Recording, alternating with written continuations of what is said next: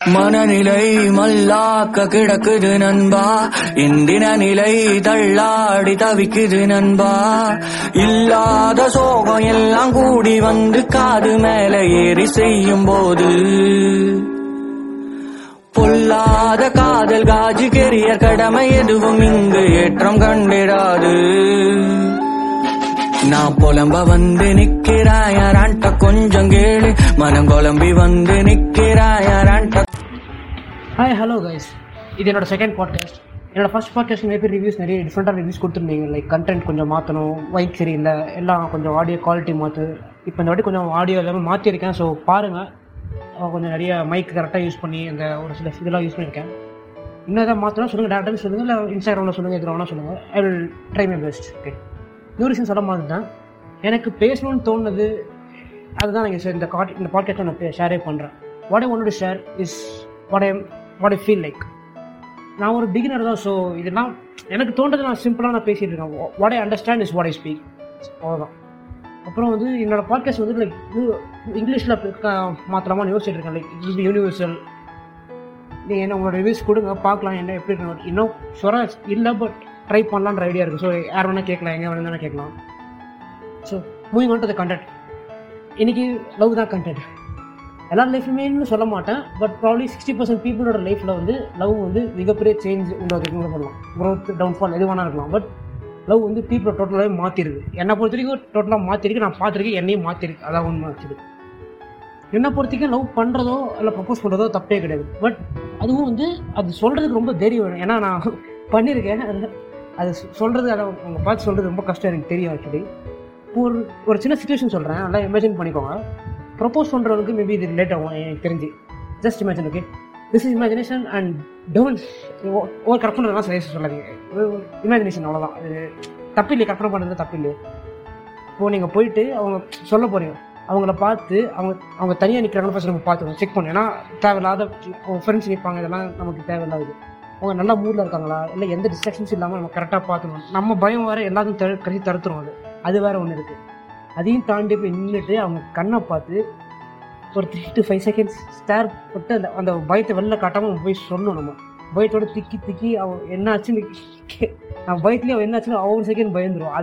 அதை கன்வின்ஸ் பண்ணி அதை இது பண்ணி சொல்லி முடிச்சப்பறம் அவங்க ஒரு ரியாக்ஷன் கொடுப்பாங்க, என்னடா எப்படி சொல்லிட்டான் அப்படின்னு சொல்லிட்டு. அந்த ரியாக்ஷனை புரிஞ்சுக்கவே முடியல. ஆக்சுவலி கேர்ள்ஸ் இது நீங்கள் பார்த்தீங்கன்னா எனக்கு பதில் சொல்லுங்கள். நான் ஒரு வாட்டி இதுக்கு அது என்ன ரியாக்ஷன் பதில் பதில் சொல்லுங்கள். ஷாக்கா இல்லை இப்படி பண்ணிட்டேன், எனக்கு அது பதில் எனக்கு தெரில ஆக்சுவலி. ஸோ நீங்கள் தெரிஞ்சுன்னா உங்களுக்கு சொல்லுங்கள். அது சொல்லி முடிச்ச அப்புறம் அவங்களோட ரிப்ளை கேட்கறதுனா ஆர்வமாக இருக்கும். அந்த அவங்க என்ன சொல்லுவாங்க, ஆமாவா இல்லையா. சில பேர் லக்கியாக இருந்தால் அவங்க வந்து ஓகே சொல்லி அப்படியே அவங்க ரிலேஷனில் போயிடுவாங்க. சில பேருக்கு வந்து இல்லை சொல்லுவாங்க, I already have boyfriend, I'm sorry, அந்த மாதிரி எதாவது சொல்லிடுவாங்க. சில பேருக்கு வந்துட்டு சொல்லுவாங்க, இல்லை ஐம் நாட் இன்ட்ரெஸ்டட். அவன் வந்து சொல்லுவாங்க, லெட்ஸ் ஜஸ்ட் பி ஃப்ரெண்ட்ஸ். அதான் அவன் எனக்கு சொன்னான். ஆக்சுவலி நான் சொன்னப்போ, நான் அவர் பொண்ணு ப்ரப்போஸ் பண்ணப்போ அதான் எனக்கு சொன்னான். ஸோ அதான் நானும் ப்ரப்போஸ் பண்ணியிருக்கேன் and she rejected. Okay, it's not problem. Okay, I don't deserve her anymore, that's all. And to put it out there, girls, most of the boys are respectful and the respect you. நாங்கள் ரெஸ்பெக்ட்ஃபுல்லாக தான் இருப்போம், but நீங்கள் தேவையில்லாமல் attitude காமிச்சா தான் பசங்களுக்கு கடுப்போம். நாங்கள் டிஸ்டர்ப் பண்ண மாட்டோம். நீங்கள் இல்லைன்னு சொல்கிறோம், நாங்கள் அப்புறம் டிஸ்டர்ப் பண்ண மாட்டோம். ஒரு சில பேர் வந்து என்ன அசிங்கப்படுத்துவாங்க, உங்கள் மூஞ்சில் கண்ணத்தில் பார்த்துருக்கியா. நிறைய பேர் இல்லை, பட் ஒரு சில பேர் எனக்கு தெரிஞ்ச ஒரு சில பேர் பண்ணிடுவாங்க. எனக்கு பண்ணல, பட் இது தெரிஞ்ச பசங்க பண்ணிடுவாங்க. அது வந்து சில பேருக்கு ட்ரிகர் ஆகும். ஆக்சுவலி உங்கள் மூஞ்சி கண்ணத்தில் பார்த்துருக்கியா, எல்லாம் எழுந்து சொல்கிற அப்படின்னு. நீங்கள் அவன் சிம்பிளாக ரெஸ்பெக்ட் பண்ணால் நீங்களும் சிம்பிளாக ரெஸ்பெக்டாக சொல்லாமே, என்ன தப்பு இருக்குது இல்லை, எனக்கு புரியல. ஆக்சுவலி உங்கள் ஈகோ காமிச்சா, அந்த பர்சன் ஈகோ காமிச்சா அப்புறம் வந்து ஏதாவது ஃபெமினிசம் பேசுகிறீங்க, அதாவது பேசுகிறீங்க. எனக்கு அது புரியல, என்ன சத்தியமாக எனக்கு புரியல. நான் தெளிவாக சொல்லிடுறேன், இது எல்லா பொண்ணுங்களும் இல்லை, ரிலேட்டிவ் ஸ்மாலர் பர்சன், 5 to 10% அந்த மாதிரி ஒரு பர்சன் தான். எல்லாரும் பொண்ணு சொன்னால் அப்புறம் எல்லாம் சண்டைக்கு வருவாங்க. It's not what I meant. Okay, புரிஞ்சுக்கோங்க. இப்படி சொன்னால் டக்குன்னு புரியும்னு சொல்கிறேன், அவ்வளோதான். Just no other bad intention or hot intention. இது ஒரு சைடு. இப்போது இருக்கிற மெயின் ப்ராப்ளம் என்னென்னா, இப்போ வந்து பசங்க என்ன நினச்சிட்டாங்கன்னா, ஒரு பொண்ணு அவங்களுக்கு பிடிச்ச பொண்ணுகிட்ட ஃப்ரெண்டாக இருந்து பழகி அதுக்கப்புறம் கன்ஃபெஸ் பண்ணுறது வந்து இது நினச்சிட்டாங்க. But I think it's bad idea. Actually கொஞ்சம் வெளியே புரிஞ்சுக்கோங்க. ஒரு பையன் இருக்கான், ஒரு பொண்ணு அவனுக்கு பிடிச்சிருக்கு, but before saying that he is just talking as a friend of the girl. அந்த வெளியே அந்த பொண்ணுக்கு தெரியும் தெரியல, அது டசன்ட் மேட்டர். இதுதான் கான்டெக்ஸ்ட். இதில் என்ன பொறுத்த வரைக்கும் ஆக்சுவலி இது வந்து இது செட் ஆகாது. ஏன்னா ஃப்ரெண்ட்ஷிப்ன்ற இது கான்செப்ட் வேறு, லவ்ன்ற கான்செப்ட் டோட்டலாகவே வேறு.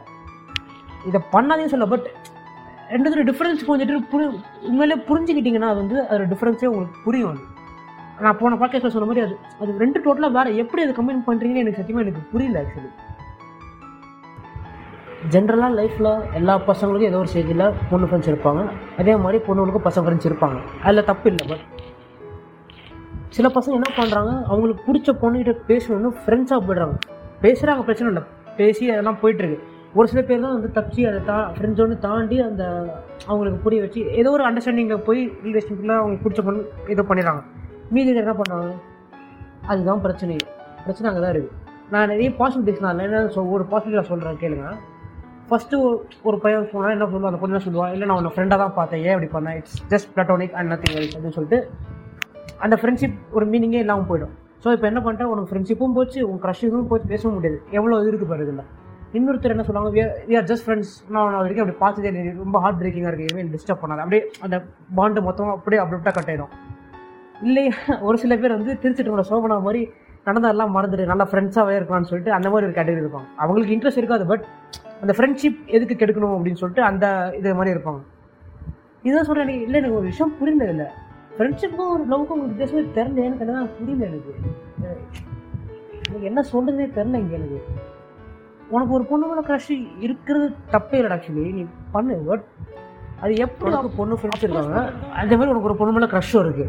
இப்போ நீ 2 பேரோட நல்லா ஃப்ரெண்ட்ஸ் இருக்காங்கன்னா அப்போ உங்கள் க்ரஷுக்கும் மற்ற ஃப்ரெண்ட்ஸுக்கு என்ன வித்தியாசம் சொல்ல. எனக்கு நீ போய் ப்ரப்போஸ் பண்ணாலும் ஃப்ரெண்ட்ஸோடு தான் பண்ணுவான்னு தெரியும். அதுவும் அவள் அவளை காப்பாற்றிக்க ஒரு டிஃபென்ஸாக யூஸ் பண்ணுறான், ஃப்ரெண்ட்ஷிப்பும் பிரேக் ஆகுது. அப்போ தெரிஞ்சுக்கிட்டு ஏன் போய் சொல்கிறேன், எனக்கு அதுதான் புரியல. எனக்கு இது எவ்வளோ நல்ல ஆசை இருக்குன்னு எனக்கு தெரிஞ்சு நீ பண்ணுறியா இல்லை ஏன் அப்படி பண்ணுறேன்னு எனக்கு தெரில. ஃபஸ்ட்டு உன் மேலே அந்த ஃப்ரெண்ட்ஷிப் போயிடும், உன் மேலே நம்பிக்கையாக இருக்காது, உன்னை எதுக்குமே நம்ப மாட்டா. அவளுக்கு ஃப்ரெண்ட்ஷிப் இருக்கிற மரியாதையும் போயிடும். ஜென்யூனாக ஃப்ரெண்ட்ஸாக இருக்கணும்னு நினைக்கிறவங்க மேலேயும் சந்தேகப்பட ஆரம்பிச்சிருவாங்க. பாரு எவ்வளோ போயிட்டே இருக்குது ஒரு லிஸ்ட்டு. நீ ஒரு ஃப்ரெண்டு எழுந்துவா, உன் க்ரஷ்ஷு அப்புறம் பேச முடியாது, எதுவுமே பண்ண முடியாது, ரொம்ப ஆக்வர்டாக இருக்கும். அதுக்கப்புறம் எப்படி சமாளிப்பா சொன்னால் எனக்கு புரியல. சொல்ல வர பாயிண்ட்டை ஒழுங்காக புரிஞ்சுக்கோங்க, அவ்வளோதான். நீங்களாம் யோசிக்கலாம், என்ன இவ்வளோ வாழ்க்கையே பேசுகிறான், நீங்கள் என்னத்தை பெருசாக கேள்விச்சிட்டான்னு. சொல்கிறேன் கேட்பீங்கன்னு தெரியும், சொல்கிறேன். அதுக்கு இந்த கண்டென்ட்டே எடுத்துக்கிறேன், சொல்கிறேன். என்ன பொறுத்த வரைக்கும் ஒரு பொண்ணை பிடிச்சதுன்னா I will see her and I will try to show that I like her அவ்வளோதான். நான் போய் சொல்லுவேன், சொன்னதுக்கப்புறம் அவளோட ரிப்ளை அது எப்படி இருக்குன்றதை பொறுத்து தான். சும்மா லைக் எனக்கு பேச ட்ரை பண்ணுவேன், அந்த மாதிரி போய் பேசுவேன், கண்டென்ட் ஏதாவது கிடைக்கும் போய் பேசுவேன், அவளை பற்றி கொஞ்சம் தெரிஞ்சுப்பேன். ஃபஸ்ட்டு அவள் என்னென்ன இது பண்ணல, எப்படி அப்ரோச் பண்ண, ஏதாவது தெரிஞ்சுக்கிட்டு ஒரு ஸ்டேஜ் மேலே எப்போ டைம் கரெக்டுன்னு தோணுதோ அப்போ போய் நான் சொல்லிடுவேன், I have crush on like ஏதோ நான் எப்படி அவளை நான் ஃபீல் பண்ணணும் அப்படின்னு நான் போய் சொல்லிடுவேன். நான் அப்படி தான் சொன்னேன், எனக்கு அந்த பொண்ணை பிடிச்சிருந்தது, நான் எனக்கு அவளை பிடிச்சிருக்குன்னு சொன்னேன். நான் சொன்ன மாதிரி அவள் இன்ட்ரெஸ்ட் ஆனால் ஓகே, அதோட முடிஞ்சு. அதுக்கு முன்னாடி நான் அவளுக்கு ப்ரொப்போஸ் பண்ணுறதுக்கு அவள் தனியாக இருக்கா. நான் கிட்டத்தட்ட 1.5 வருஷம் வெயிட் பண்ணுறேன், சொல்லணும்னு சொல்லிட்டு. அவள் தனியாகவே கரெக்டான டைம் தனியாக வந்து வெயிட் பண்ணி யாருக்கும் தெரியக்கூடாதுன்னு சொல்லிட்டு நான் ப்ரைவேட்டாக அந்த டைமில் வந்து எனக்கு யாருமே நான் சொல்கிறது நம்பிக்கை இல்லை, வெளில சொல்லி கேட்குறது. ஸோ அவள் தனியாக வரணும்னு சொல்லிட்டு கரெக்டாக சான்ஸ் வெயிட் பண்ணி அப்புறம் பார்த்து யாருக்கும் தெரியாமல் அதெல்லாம் பண்ணி ஏகப்பட்ட இது. நீங்கள் கேட்கலாம் வந்து நீ ஃப்ரெண்டாக, நான் கூட ஃப்ரெண்டாக நான் பழகலை, நான் கடைசியில் ஃப்ரெண்டாகவும் கேட்டால் அதுக்கும் நான் வேணான்னு சொல்லிட்டு நான் இந்த வேணா சொன்ன எக்ஸ்பிரஷன் தான் நான் சொல்லிட்டுருந்தேன்.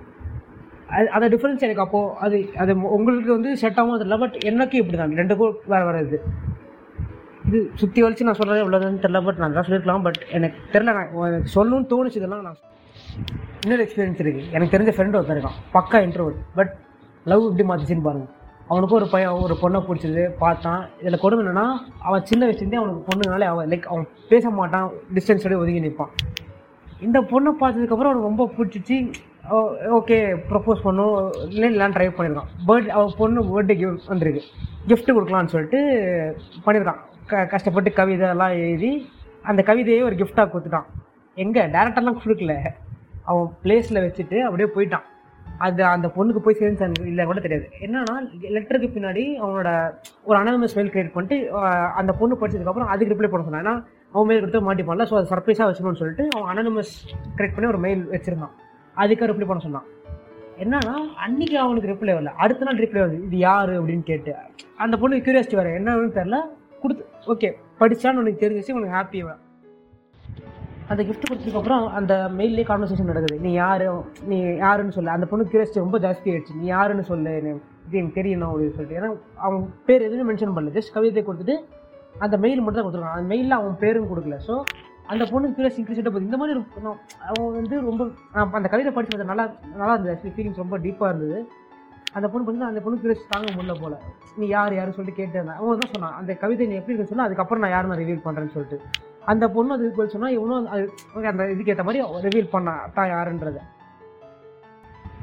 அவன் மெயில் ரிவீல் பண்ணி அடுத்து கொஞ்சம் நாள்லேயே ஃபேஸ் டு ஃபேஸ் போய் டேரெக்டாக கன்ஃபெஸ் பண்ணான். அவனோட ஃபீலிங்ஸ் இன்னும் கன்ஃபெஸ் பண்ணான். பட் சேட்லி அவன் சிம்பிளாக சொல்லிட்டான், நான் ஆல்ரெடி கமிட்டடு, எனக்கு இதில் இன்ட்ரெஸ்ட்டை டிஸ்டர்ப் பண்ணான்னு சொல்லிட்டு பையன் அதோட உடஞ்சி போயிட்டான். சேட். எனக்கும் அது ஃபீலிங் என்னன்னு தெரியும். நான் லவ்னா என்னன்னு ஒரு பொண்ணு பேசல. பட் அதை இத்தனை வருஷமாக நான் இருந்து க்ரஷ்லாம் இருந்திருக்கு. பட் லவ்னா என்னென்னு ட்ரூவாக ஒரு பொண்ணை பார்த்து தெரிஞ்சுட்டேன். ஆனால் அவன் வந்து ஸோ கால்டு ஆளோட அவன் பர்த்டே அன்றைக்கி உட்காந்துட்டு இருந்தா. நான் வருது, வெயிட் பண்ணுங்க, அது வரும். ஸ்டூபிட் மீ, அது ஒரு லூசுத்தனமான ஒரு கதை நான் சொல்கிறேன். ஆனால் சின்ன குழந்த மாதிரி அழுதுட்டு அது எப்படி அது எதுக்கு அழுதுனே தெரியல. நான் பார்த்தேன், சும்மா போய் பேர் கேட்டேன், அவளை பிடிச்சிருந்து பேர் கேட்டேன். அந்த டேட்டை தான் நான் புரிஞ்சுக்கிட்டேன். நான் ரியலாகவே அவளை லவ் பண்ணுறேன். இருந்தால் க்ரஷ் இருந்தது, ஓகே, நான் இது இருந்திருக்கு. பட் லவ்ன்றது வந்து அதுதான் நான் அப்போ புரிஞ்சுக்கிட்டேன். இது ஒரு விஷயம். அண்ட் இட்ஸ் ஜஸ்ட் நாட் ஏன் ஒரு பொண்ணுக்கிட்ட கன்ஃபர்ஸ் பண்ணும்போது தயவு செய்து வந்துட்டு அவள் தனியாக இருக்கும்போது பண்ணுங்க. அவள் ஃப்ரெண்ட்ஸ் இருக்காளோ இல்லை யாரோ ஒருத்தர் கூட இருக்கும்போது தயவு செய்து பண்ணிடாதீங்க. உங்கள் ஃப்ரெண்ட்ஸை பற்றி நமக்கே தெரியும். ஏதாவது கலாய்க்கிறது, கத்திட்டே இருக்கிறது, அவங்க போகும்போது பேர் கத்துறது, அதெல்லாம் லிட்டர்லி ரொம்ப எம்பரசிங் ஆக்வர்டாக இருக்கும். அதெல்லாம் அது இடத்துல இருக்கிறவங்களுக்கு தான் அது புரியும், அது என்ன கஷ்டம் அப்படின்னு. இது ஒரு கேட்டகரி. இன்னொரு முக்கியமான சொல்ல வேண்டிய விஷயம் ஒன்று இருக்குது. இப்போ சில பேர் பண்ணவங்க தெரியுமா, அந்த பயந்து தான் ஃப்ரெண்டை விட்டு சொல்ல விடுது. அதை விட முட்டாள்தான் வேறு எதுவுமே கிடையாது என்னை பொறுத்த வரைக்கும். அது நிறைய பேர் பண்ண மாட்டாங்க, நல்லா தெரியும் எனக்கு. பட் ஒரு லிட்டர்லி ஒரு 5 to 10% வச்சுக்கோங்க. அந்த மாதிரி ஒரு அதை தான் சொல்லிட்டு இருக்கேன் நான். அவங்களுக்கு சொல்கிறேன், உங்களுக்கு பிடிச்சிருந்தா நீங்கள் தான் போய் சொன்னோம். உங்கள் பசிக்கு அவன் சாப்பிட்டா உங்கள் பசி தர எனக்கு புரியல. சில பேர் சொல்லவே இல்லாமல் அவங்க ஃபீலிங்ஸ் பண்ணி அடக்கி வச்சுக்கிட்டு அப்படியே மூடி வச்சுருவாங்க. அது ஏன் சொன்னதுன்னா அவங்களுக்கு தெரியும். அக்செப்ட் பண்ணுறாங்களோ இல்லையோ போய் சொல்லுங்கள், அவ்வளோதானே. சொல்கிறதுல ஒன்றும் தப்பு இல்லையா. நான் அதை சொன்ன மாதிரி அது ஃபீலிங்ஸ் எக்ஸ்பிரஸ் பண்ணால் நம்ம இருக்கிறது ஒரு ஜாலியாக ஃபன் பண்ணிட்டு என்ன ஒன்றும் ஆமாம் இல்லை அவ்வளோ என்ன ஆகிட போகுது பெருசாக. சப்போஸ் நீங்கள் சொல்லாமலே இருக்கீங்கன்னு வச்சுக்கலாங்க. என்றைக்கோ ஒரு நாள் திடீர்னு சொல்லணும்னு தோணுது. அன்றைக்கி ரிக்ரெட்ஸ் மட்டும்தான் இருக்கும். நீங்கள் சொல்லவும் முடியாது. கான்டாக்ட் இருக்காது, எதுவுமே இருக்காது. அவள் சப்போஸ் அவளுக்கு ரீயூனியன் நேரம் பரவாயில்ல எங்கேயோ போகிறீங்கன்னு வச்சுக்கோங்க. கையில் குழந்தை இன்னொருத்தவங்க ஒய்ஃபாக வந்திருப்போம். என்ன அப்போ சொன்னால் என்ன செருப்பு தான் நமக்கு வரும். இதுக்கு முன்னாடியே சொல்லிக்கலாம் தோணும். எதுக்கு இந்த வேலை முன்னாடியே அந்த இருக்கிற டைமில் இருக்குன்னு சொல்லிட்டு வச்சுக்கேன், பிரச்சனையே இல்லை. ரிக்ரெட்ஸே இருக்காது. ரிக்ரெட்ஸ்னால் சந்தோஷமாக வரலாமே. என்னை பொறுத்த வரைக்கும் ஃபீலிங்ஸ் எக்ஸ்பிரஸ் கரெக்டான பர்சன்ட்டை கரெக்டான டைம் எக்ஸ்பிரஸ் பண்ணுறது தான் நமக்கு நல்லது. தேவையில்லாத பிரச்சனை எதுவுமே இருக்காது. நம்ம இது முன்னாடி பண்ணியிருக்கலாமோ, அது அந்த என் லைஃப்பில் இது வரைக்கும் இல்லை எனக்கு தெரிஞ்சு. இன்னும் இப்போதைக்கு அந்த ஒன்று மட்டும் தான் இருக்குது. அது நான் கொஞ்சம் சீக்கிரம் பண்ணிடுவேன் எனக்கு தெரிஞ்சு. செருப்படி வாங்க ஒரு முக்கியமான ஒரு விஷயம் ரிஸ்க் அசஸ்மெண்ட். என்னன்னா ரிஸ்க் அசஸ்மெண்ட் பெருசாக பேசுகிறாங்க, அவ்வளோ பெருசுலாம் இல்லை. பட் அவங்க இப்போது ஒரு பொண்ணை போய் ப்ரொபோஸ் பண்ண போகிறோம் அப்படின்னா அவங்களோட பேக்ரவுண்ட் எல்லாம் நமக்கு டெஃபினட்டாக தெரிஞ்சுக்கணும். அவங்க அப்பா எஸ்பியாக இருந்து என்ன ஏதாவது போலீஸ் ஏதோ ஒரு பெரிய ஆர்ட்டு வந்து நம்ம போய் தேவையில்லாமல் சொல்லி அந்த பொண்ணு வேறு மாதிரி இருந்துச்சுக்கோங்களேன், நமக்கு தான் தேவையில்லாத செருப்படி சுத்தடி எல்லாமே நம்ம வாங்குவோம். எதுக்கு இதெல்லாம்? ஃபஸ்ட்டு நம்ம அவங்கள யாருன்னு தெரிஞ்சுக்கிட்டு அதுக்கேற்ற மாதிரி மேட்ச் இருக்கணும். நம்ம அப்படியே தப்பிச்சு ஏதோ தப்பிச்சு எங்கேன்னு ஓடிடலாம். அது நம்மளை காப்பாற்றிட்டு தான் ஃபஸ்ட்டு. தேவையில்லாமல் வீராப்பை காட்டி அவங்க அப்பா ஃபுல்லாக ஒன்றுமே நம்மளால பண்ண முடியாது. அதான் உண்மை. ஒத்துக்கிட்டு தான் ஆகணும். நம்ம அதை பிளான் பண்ணால் வடிவேல் சொல்கிற மாதிரி தான் எந்த விஷயத்தையும் பிளான் பண்ணி பண்ணோன்னா சுத்தடி தான் வச்சுக்கோங்க. பேக்ரவுண்ட் அசஸ்மெண்ட் ரொம்ப ரொம்ப முக்கியம். செருப்படின்றாலே நிறைய செருப்படி வாங்கியிருப்போம்லாம் யோசிக்காதீங்க. அவ்வளோலாம் இல்லை, ஜஸ்ட் சூத்தடி மட்டும் தான் நிறைய வாங்கியிருக்கேன். லவ்வில் மட்டும் இல்லை, எல்லாத்தையும் சூத்தடி வாங்கியிருக்கேன். சூத்தடினா லவ்வில் வந்துட்டு ரிஜெக்ஷன், அவ்வளோதான். போய் சொல்லுவோம், இல்லை பல்பு வாங்குவோம். போயிட்டு நம்ம போய் சொல்லும்போது அவங்க ஆள் கூட வந்துட்டு இருப்போம். அந்த மாதிரி ஒரு புதுசாக ஏதோ ஒன்று வாங்குவோம். அது நான் நிறைய வாங்கியிருக்கேன். ஏன்னா அது வந்து என் லைஃப் அப்படி தான். அது வந்து அப்படி நடக்கும். அப்படியே எனக்கு ஆசைப்பட்டு எதுவுமே கிடைக்காது. அதுதான் உண்மை. என் ஃப்ரெண்ட்ஸுக்கு நல்லாவே தெரியும். அது நான் கூட வந்து பார்த்துருக்கானுங்க, அவனுக்கு தெரியும் அவனுக்கு. பட் ஒரு வகையில் ஆக்சுவலி நான் லக்கி தான் சொல்லி வச்சுக்கோங்களேன். ஏன்னா நான் ரிலேஷன்ஷிப்பில் போய் வச்சுக்கோங்க, என்னால் என்ஜாயே பண்ண முடியாது. இன்னொரு பொண்ணை பார்க்காத, பொண்ணுக்கிட்ட பேசாத, அதை பண்ணாத, இதை பண்ண சீச்சி, நமக்கு அதெல்லாம் முடியாது. நம்ம வந்து ஈஸியாக மூவ் ஆன் பண்ணணும். ஃபீலிங்ஸ் ரொம்ப டீப்பாக சொன்னால் நமக்கு தேவையில்லாத பிரச்சனை தான். அது உங்களுக்கு எப்படின்னு தெரியல. பட் நான் என் லைஃப்பை கற்றுட்டது தான். ரொம்ப ஃபீலிங்ஸ் ட்ரூவாக இது மட்டும் இல்லை, ஃப்ரெண்ட்ஷிப்லேயே சேர்த்து தான் சொல்கிறேன். என்னடா அப்படி பேசுகிறான்னு வச்சுக்காதீங்க. பட் அதான் உண்மை. எல்லாமே ஒரு லிமிட்டோடு வச்சுட்டா எல்லாருமே நல்லது தான். ரொம்ப ஓவராக ட்ரூவாக அது இன்னைக்கு இருக்கிற ஸ்டேஜில் அது செட் ஆகுமான்றது செட் ஆகாது. என்னை பொறுத்தவரைக்கும் செட் ஆகாது. ஆக்சுவலி சொல்ல போனால் சிங்கிள் ஜாலி தாங்க, அது ஒத்துக்கு தான் ஆகணும். நான் என்ன வேணால் பண்ணலாம், எங்கே வேணால் சுற்றலாம், யாருக்கும் எந்த பதிலும் சொல்ல வேணாம். கம்ப்யூட்டர் பீப்புள் கேட்டால் எரிச்சல் ஆகும்னு நினைக்கிறேன். எனக்கு சொல்ல தெரில. எரிச்சல் நான் வேணா ஆகிக்கோங்கடா, போங்கடா, நீங்கள் போனது உங்கள் தலையெழுத்து, அவ்வளோதான். நான் சந்தோஷமாக இருக்கிறேன். ஸோ பாயிண்ட் அவ்வளோதான். நான் இங்கே பேசிகிட்டு இருக்கேன்னு நினைக்கிறேன். ஸோ பாயிண்ட் என்ன, ஒரு பர்சனோட ரியாக்ஷன்ஸ் பேக்ரவுண்ட்லாம் பார்த்துக்கோங்க, அவ்வளோதான். இதெல்லாம் தேவையில்லாத அடி தான். இப்போ வரைக்கும் ப்ரொபோசல் அப்புறம் ரிஜெக்ஷன் பற்றி நான் பேசிட்டேன். கொஞ்சம் கம்ப்யூட்டர் பீப்புள் உள்ள எழுப்போமா. நான் அப்பயே கஷ்டம் கொடுத்தா இருக்கிற ரிலேஷன்ஷிப்லாம் இருந்ததே இல்லை. ஸோ எதுவும் எனக்கு கேட்காது, திட்டாதீங்க. நான் சொல்லிட்டேன், இப்போ திரும்பி சொல்கிறேன், நான் கேட்காதீங்க. நான் வரைக்கும் இருந்தது இல்லை, ஓகேவா? உனக்கு என்னடா திரும்பி முயற்சி பேச சொல்கிறேன்னா, இவனா பேசுகிறேன்னா, ஆமாண்டா பார்த்தேன், நான் தான்டா பேசுகிறேன், என்னடா பண்ணுவா சொல்கிறா, ஓகேவா? சரி, ஓகே, ஒரு இதில் வச்சு சொல்லுங்கள், ஓகே, பேசுவோம் தான். I don't know what basis you are getting டுகெதர்ரா. தெரிஞ்சால் நானும் அதை பண்ணல. 21 வருஷமாக நானும் சிங்கிளாக இருக்கேன். என்ன பண்ணுறதுன்னு எனக்கு தெரில. நீங்கள் ஜாலியாக ஃபன் பண்ணுறீங்க, நீங்கள் என்ன சொல்கிறதுன்னு எனக்கு தெரில. சிங்கிளாக இருந்து பாருங்கள், அப்போ தான் என்ன கஷ்டம்னு தெரியும் உங்களுக்கு. ஆனால் நீங்கள் கம்மிட்டே நீங்கள் வாங்கிட்டு சுற்றுறதுக்கு நான் சிங்கிள் கதை எவ்வளோ பரவாயில்லன்னு தோணுதுன்னா, உங்கள் மேலே தப்பு, என் மேலே தப்பு தெரில. ஒவ்வொருத்தருக்கும் ஒவ்வொரு சுச்சுவேஷன், ஒவ்வொரு இது பொறுத்துது. எனக்கு ஒரு விஷயம் என்ன கரெக்டாக இது இல்லைன்னா, இந்த வயசுலேயே அப்படி ரிலேஷன்ஷிப் போகிறீங்க, ஓகே, அது இப்போ தேவையில்லாத கண்டென்ட் எனக்கு தோணும், ஓகே விடுது. எப்போ உங்களுக்குள்ள லைஃப்பை பார்த்து பயமே இல்லைடா. அவங்க பிளேஸ்மெண்ட்டு எது பணம் இல்லை, அது இது பண்ணுக்க வாழ்க்கையில் முன்னேறி சொல்லும்போது எப்படிடா இது லைஃப்பையும் பார்த்து ரிலேஷன்ஷிப் அந்த பிரச்சனையை சமாளித்து எப்படி வந்து பேலன்ஸ் பண்ணி சத்தியமாக எனக்கு தெரில. எனக்கு ஆக்சுவலி நான் அந்த இடத்துல சத்தியமாக நான் நல்லா ஃப்ரீக் அவுட் தான் ஆகும். என்னால் அது மாதிரிலாம் சமாளிக்க முடியாது. லைஃப் ப்ராப்ளத்தையும் பார்த்து, இந்த மாதிரி ரிலேஷன்ஷிப் ப்ராப்ளத்தையும் பார்த்துட்டு மண்டை வெடிச்சிடும். செபிலிட்டி இல்லாமல் மாதிரி எப்படி ரெண்டுத்தையும் சமாளிக்கிறீங்க? சத்தியமாக சொல்லிவிடுங்க, எனக்கு தெரில. ஏன்னா நீங்களும் கஷ்டம் தான் படுறீங்களா? எனக்கும் அதுவும் தெரில. ரெண்டு பேரும் கேட்குறேன், பசங்க பொண்ணு. சில பேருக்கு சில பசங்களுக்கு பொண்ணு வேண்டாம், சில பொண்ணுங்களுக்கு பசங்க வேண்டாம். சரி, ரிலேஷன்ஷிப்பில் விட்டு நான் எதுக்கு பார்த்துருக்கேன். பட் நான் பார்த்து 1-2 பேர் தான் ஒத்துக்கிறேன். எல்லாரையும் நான் பார்த்தது, நான் பார்த்த விஷயம் நான் பேசிகிட்டு இருக்கேன். எல்லாரையும் நான் என்ன சொல்ல முடியாது. சரி, அது போச்சு சொல்கிறோட நீங்களே விட்டு அடிச்சிருக்கீங்க. எப்படி எனக்கு தெரில. எனக்கு இது எதுக்கு அடிச்சிருக்கேன்னு எனக்கு தெரில. திடீர்னு சண்டை, திடீர்னு சேர்ந்துக்கிறீங்க. சரி உங்கள் நீங்கள் பிரச்சனை சொல்லிட்டு உங்கள் ஃப்ரெண்ட்ஸ் கிட்ட அப்போ சேர்ந்துக்கிறீங்க. அப்புறம் உங்களுக்கு பேசுகிறப்ப அந்த ஃப்ரெண்ட்ஸை மதிக்கிறதே இல்லை, கண்டுக்கிறதே இல்லை. உங்களுக்கு வேணும்னா ஃப்ரெண்ட்ஷிப் வரீங்க, வேணாம்னா கழட்டி விட்டுறீங்க. அப்போ என்ன பண்ணணும் அவனுங்க? எனக்கு புரியல. ஆனால் அவங்க மேலே கோவத்துக்காட்டி ஈகோ டாமினன்ஸ் எல்லாத்தையும் காட்டு. உங்கள் மேலே வச்சுன்னா ஃப்ரெண்ட்ஸ் மேலே காட்டு, அதையும் அவனுக்கு வாங்கணும், கூட உங்களுக்கு சப்போர்ட்டும் பண்ணணும். என்ன நினச்சிட்ருக்கீங்கன்னு எனக்கு புரியல. இதை நிறைய பேசுகிறேன்னு தெரில. So like let's get to the end. இன்னும் முடியல. லைக் இன்னும் ஒரு சில அது மட்டும் சொல்லிடுறேன் நான். என்னை பொறுத்த வரைக்கும் லவ்ன்றது வந்து ட்ரஸ்ட், கம்யூனிகேஷன், அட்ஜஸ்ட் பண்ணுறது, அண்டர்ஸ்டாண்டிங், விட்டு கொடுக்காமல் ஒர்க் பண்ணி அண்டர்ஸ்டாண்ட் எல்லாமே அந்த 2 பேரும் ஒர்க் பண்ணி கடைசி ரிலேஷன்ஷிப் கடைசி வரைக்கும் கொண்டு வரது தான் என்னை பொறுத்த வரைக்கும் லவ். விட்டு கொடுத்து understanding what other one is going through, அதுதான். அவங்கள புரிஞ்சிக்காமல் சண்டை போடுறது வந்து அது ஓகே, புரியுது. பட் இது நான் உள்ளே போனதுக்கப்புறம் மேபி இன்னும் எனக்கு அண்டர்ஸ்டாண்டிங் வரும்னு நினைக்கிறேன். இன்னொரு ஃபைனல் ஒரு விஷயம் மட்டும் இருக்குது, ட்ரஸ்ட். இப்போ வந்து எனக்கும் நான் ஒன் சைட்லேயும் சரி, நான் ரிலேஷன்ஷிப்பில் இருக்கிறவங்களும் சரி, ட்ரஸ்ட்டுன்றது இப்போ ரொம்ப முக்கியமான விஷயம் இருக்குது, உங்களுக்கு தெரியும். பட் என்னோடய லைஃப்பில் நான் வந்து நிறைய பேரை இது பண்ணி ட்ரஸ்ட்டுன்ற விஷயமே இப்போ இல்லாமல் போயிடுச்சு. எனக்கு யாரும் நம்ம இன்ட்ரெஸ்ட் இல்லை. அதனால நான் இப்போ யார்ட்டுமே எதுவும் சொல்லாமல் நான் ஓனாக பண்ணுறது எல்லாம் பெட்டர்னு தோணும். ஸோ நீங்களும் பெட்டர் எதுவுமே யார்ட்டையும் சொல்லாமல் ஓனாக பண்ணுவேன், சேஃபாகவும் இருப்பீங்க, யாருக்கும் எதுவும் சொல்ல வேணாம். இந்த மாதிரி ஏகப்பட்ட ஆஸ்பெக்ட்ஸ் அடிக்கிட்டே போகலாம்.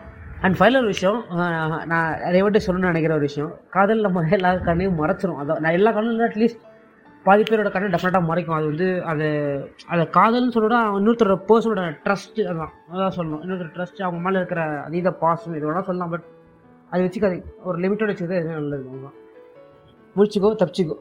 So to the end of the podcast நான் என்னோட விஷயத்தை நான் சொல்லிடுறேன். Like how I found artist. அந்த மாதிரி நான் அந்த காலேஜ் ஒரு கொண்ட கன்ஃபர்ஸ் பண்ணேன். அது சொன்னதுக்கப்புறம் ஒரு தைரியம் வந்து நான் என்னோடய ஸ்கூல் க்ரஷ்ட்டை சொன்னேன். ஒரு 6-7 இயர்ஸ் கழிச்சு இருந்துச்சுன்னு தான் நான் சொன்னேன். அது 1-30 இன்னும் அப்படியே போகிற மாதிரி அந்த ஒரு தைரியம் வந்தது. பட் இதெல்லாமே க்ரஷ்ஷுன்னு புரிய வச்சுது அந்த ஒரு லைஃப்பில் அந்த ஒரு பொண்ணு இருந்தால். நான் அவள்கிட்ட பேசல, ஒரே இதுதான் நான் போய் பேசினேன். அவள் பேர் என்னன்னு கேட்டு வந்தேன், அவ்வளோதான். ஆனால் அது வந்து எனக்கு அப்போ தெரியல. நான் like I was in love with her. I don't understand that. என்னன்னா அவள் பர்த்டே அன்றைக்கி லைக் பெருசாக சர்ப்ரைஸ் பண்ணலான்னு சொல்லிட்டு நான் உட்காந்துருந்தேன். போது எனக்கு பெருசாக ஆக்சுவலி சர்ப்ரைஸ் பண்ணிட்டேன். ஆக்சுவலி நான் அவளை சிங்கிள் நினச்சிட்டு இருந்தேன். அன்றைக்கி ஆக்சுவலி அவள் பர்த்டே இருந்தால் தெரிஞ்சுக்கிட்டேன். நான் அவளை சின்சியராக நிஜமாக லவ் பண்ணுறேன் அப்படின்னா நான் அவளை சர்ப்ரைஸ் பண்ணலான்னு நினைக்கும் போது அவங்க கிளாஸ் ஃப்ரெண்டோட ஓரமாக உட்காந்துட்டு ஓகே என்ன சொல்ல முடியாது, அது மாதிரி ஃபீல் ஆகுது. பட் புரிஞ்சுக்கோ, I think will understand. Okay, October 18 இந்த டேட் நான் சத்தியமாக லைஃப்பில் மறக்க மாட்டேன். இயர் நான் மென்ஷன் பண்ண மாட்டேன். பட் அந்த லைஃப்பில் அந்த நடந்த அந்த நாலு சொன்ன இன்சிடென்ட் வந்து ஆக்சுவலி டோட்டல் லைஃபோட ஆஸ்பெக்ட் டோட்டலாக மாற்றிச்சுன்னா நான் சொல்லலாம். ஆக்சுவலி அந்த பொண்ணு யாரும் நான் சொல்ல மாட்டேன். So it's let be a secret. Okay, actually இதோட முடியுதுன்னு நினைக்கிறேன். பாட்காஸ்ட் அவ்வளோ ரொம்ப நிறைய பேசிட்டேன். இன்னொரு பாட்காஸ்ட் இன்னும் நான் வர கண்டென்ட்டோட உங்களுக்கு ஏதாவது தாட்ஸ், உங்களோட என்ன கண்டென்ட்டாக பேசணும் சொல்லணும், நான் ட்ரை பண்ணுறது. ஏதாவது இதோட நிறைய இம்ப்ரூவ் இருக்குன்னு நினைக்கிறேன், பண்ணணும். ஓகே, அந்த மற்றவங்க மாதிரி அந்த ஃப்ளோ வரல. ஆக்சுவலி நான் நார்மலாக பேசுவேன். பட் இப்போ பாட்காஸ்ட்டில் தனியாக பேசும்போது எனக்கு அந்த ஃப்ளோ வர மாட்டேங்குது. ஸோ நான் கற்றுக்கிட்டு இருக்கேன். நான் லைக் பண்ணுவேன், நான் நம்புங்க, நான் டெஃபினட்டாக நான் பண்ணுவேன். நான் நிறைய பேசுவேன். பட் அந்த ஃப்ளோ வரும்போது நான் திக்க ஆரம்பிச்சிடும். அது எனக்கு தெரியாது. உங்களோட தாட்ஸ் என்னென்னு இன்ஸ்டாவில் மெசேஜ் பண்ணுவேன், நான் எல்லாத்தையும் ஷேர் பண்ணுவேன். நான் ஒவ்வொன்றா ட்ரை பண்ணுறேன், நான் மாற்றி ட்ரை பண்ணுறேன். வேறு ஏதாவது உங்களுக்கு பிடிச்ச கண்டென்ட் ஏதாவது சொல்லுங்கள், நான் அதுலேயும் ஒர்க் பண்ணிட்டு நான் ட்ரை பண்ணுறேன். Okay, until next time, see you, bye.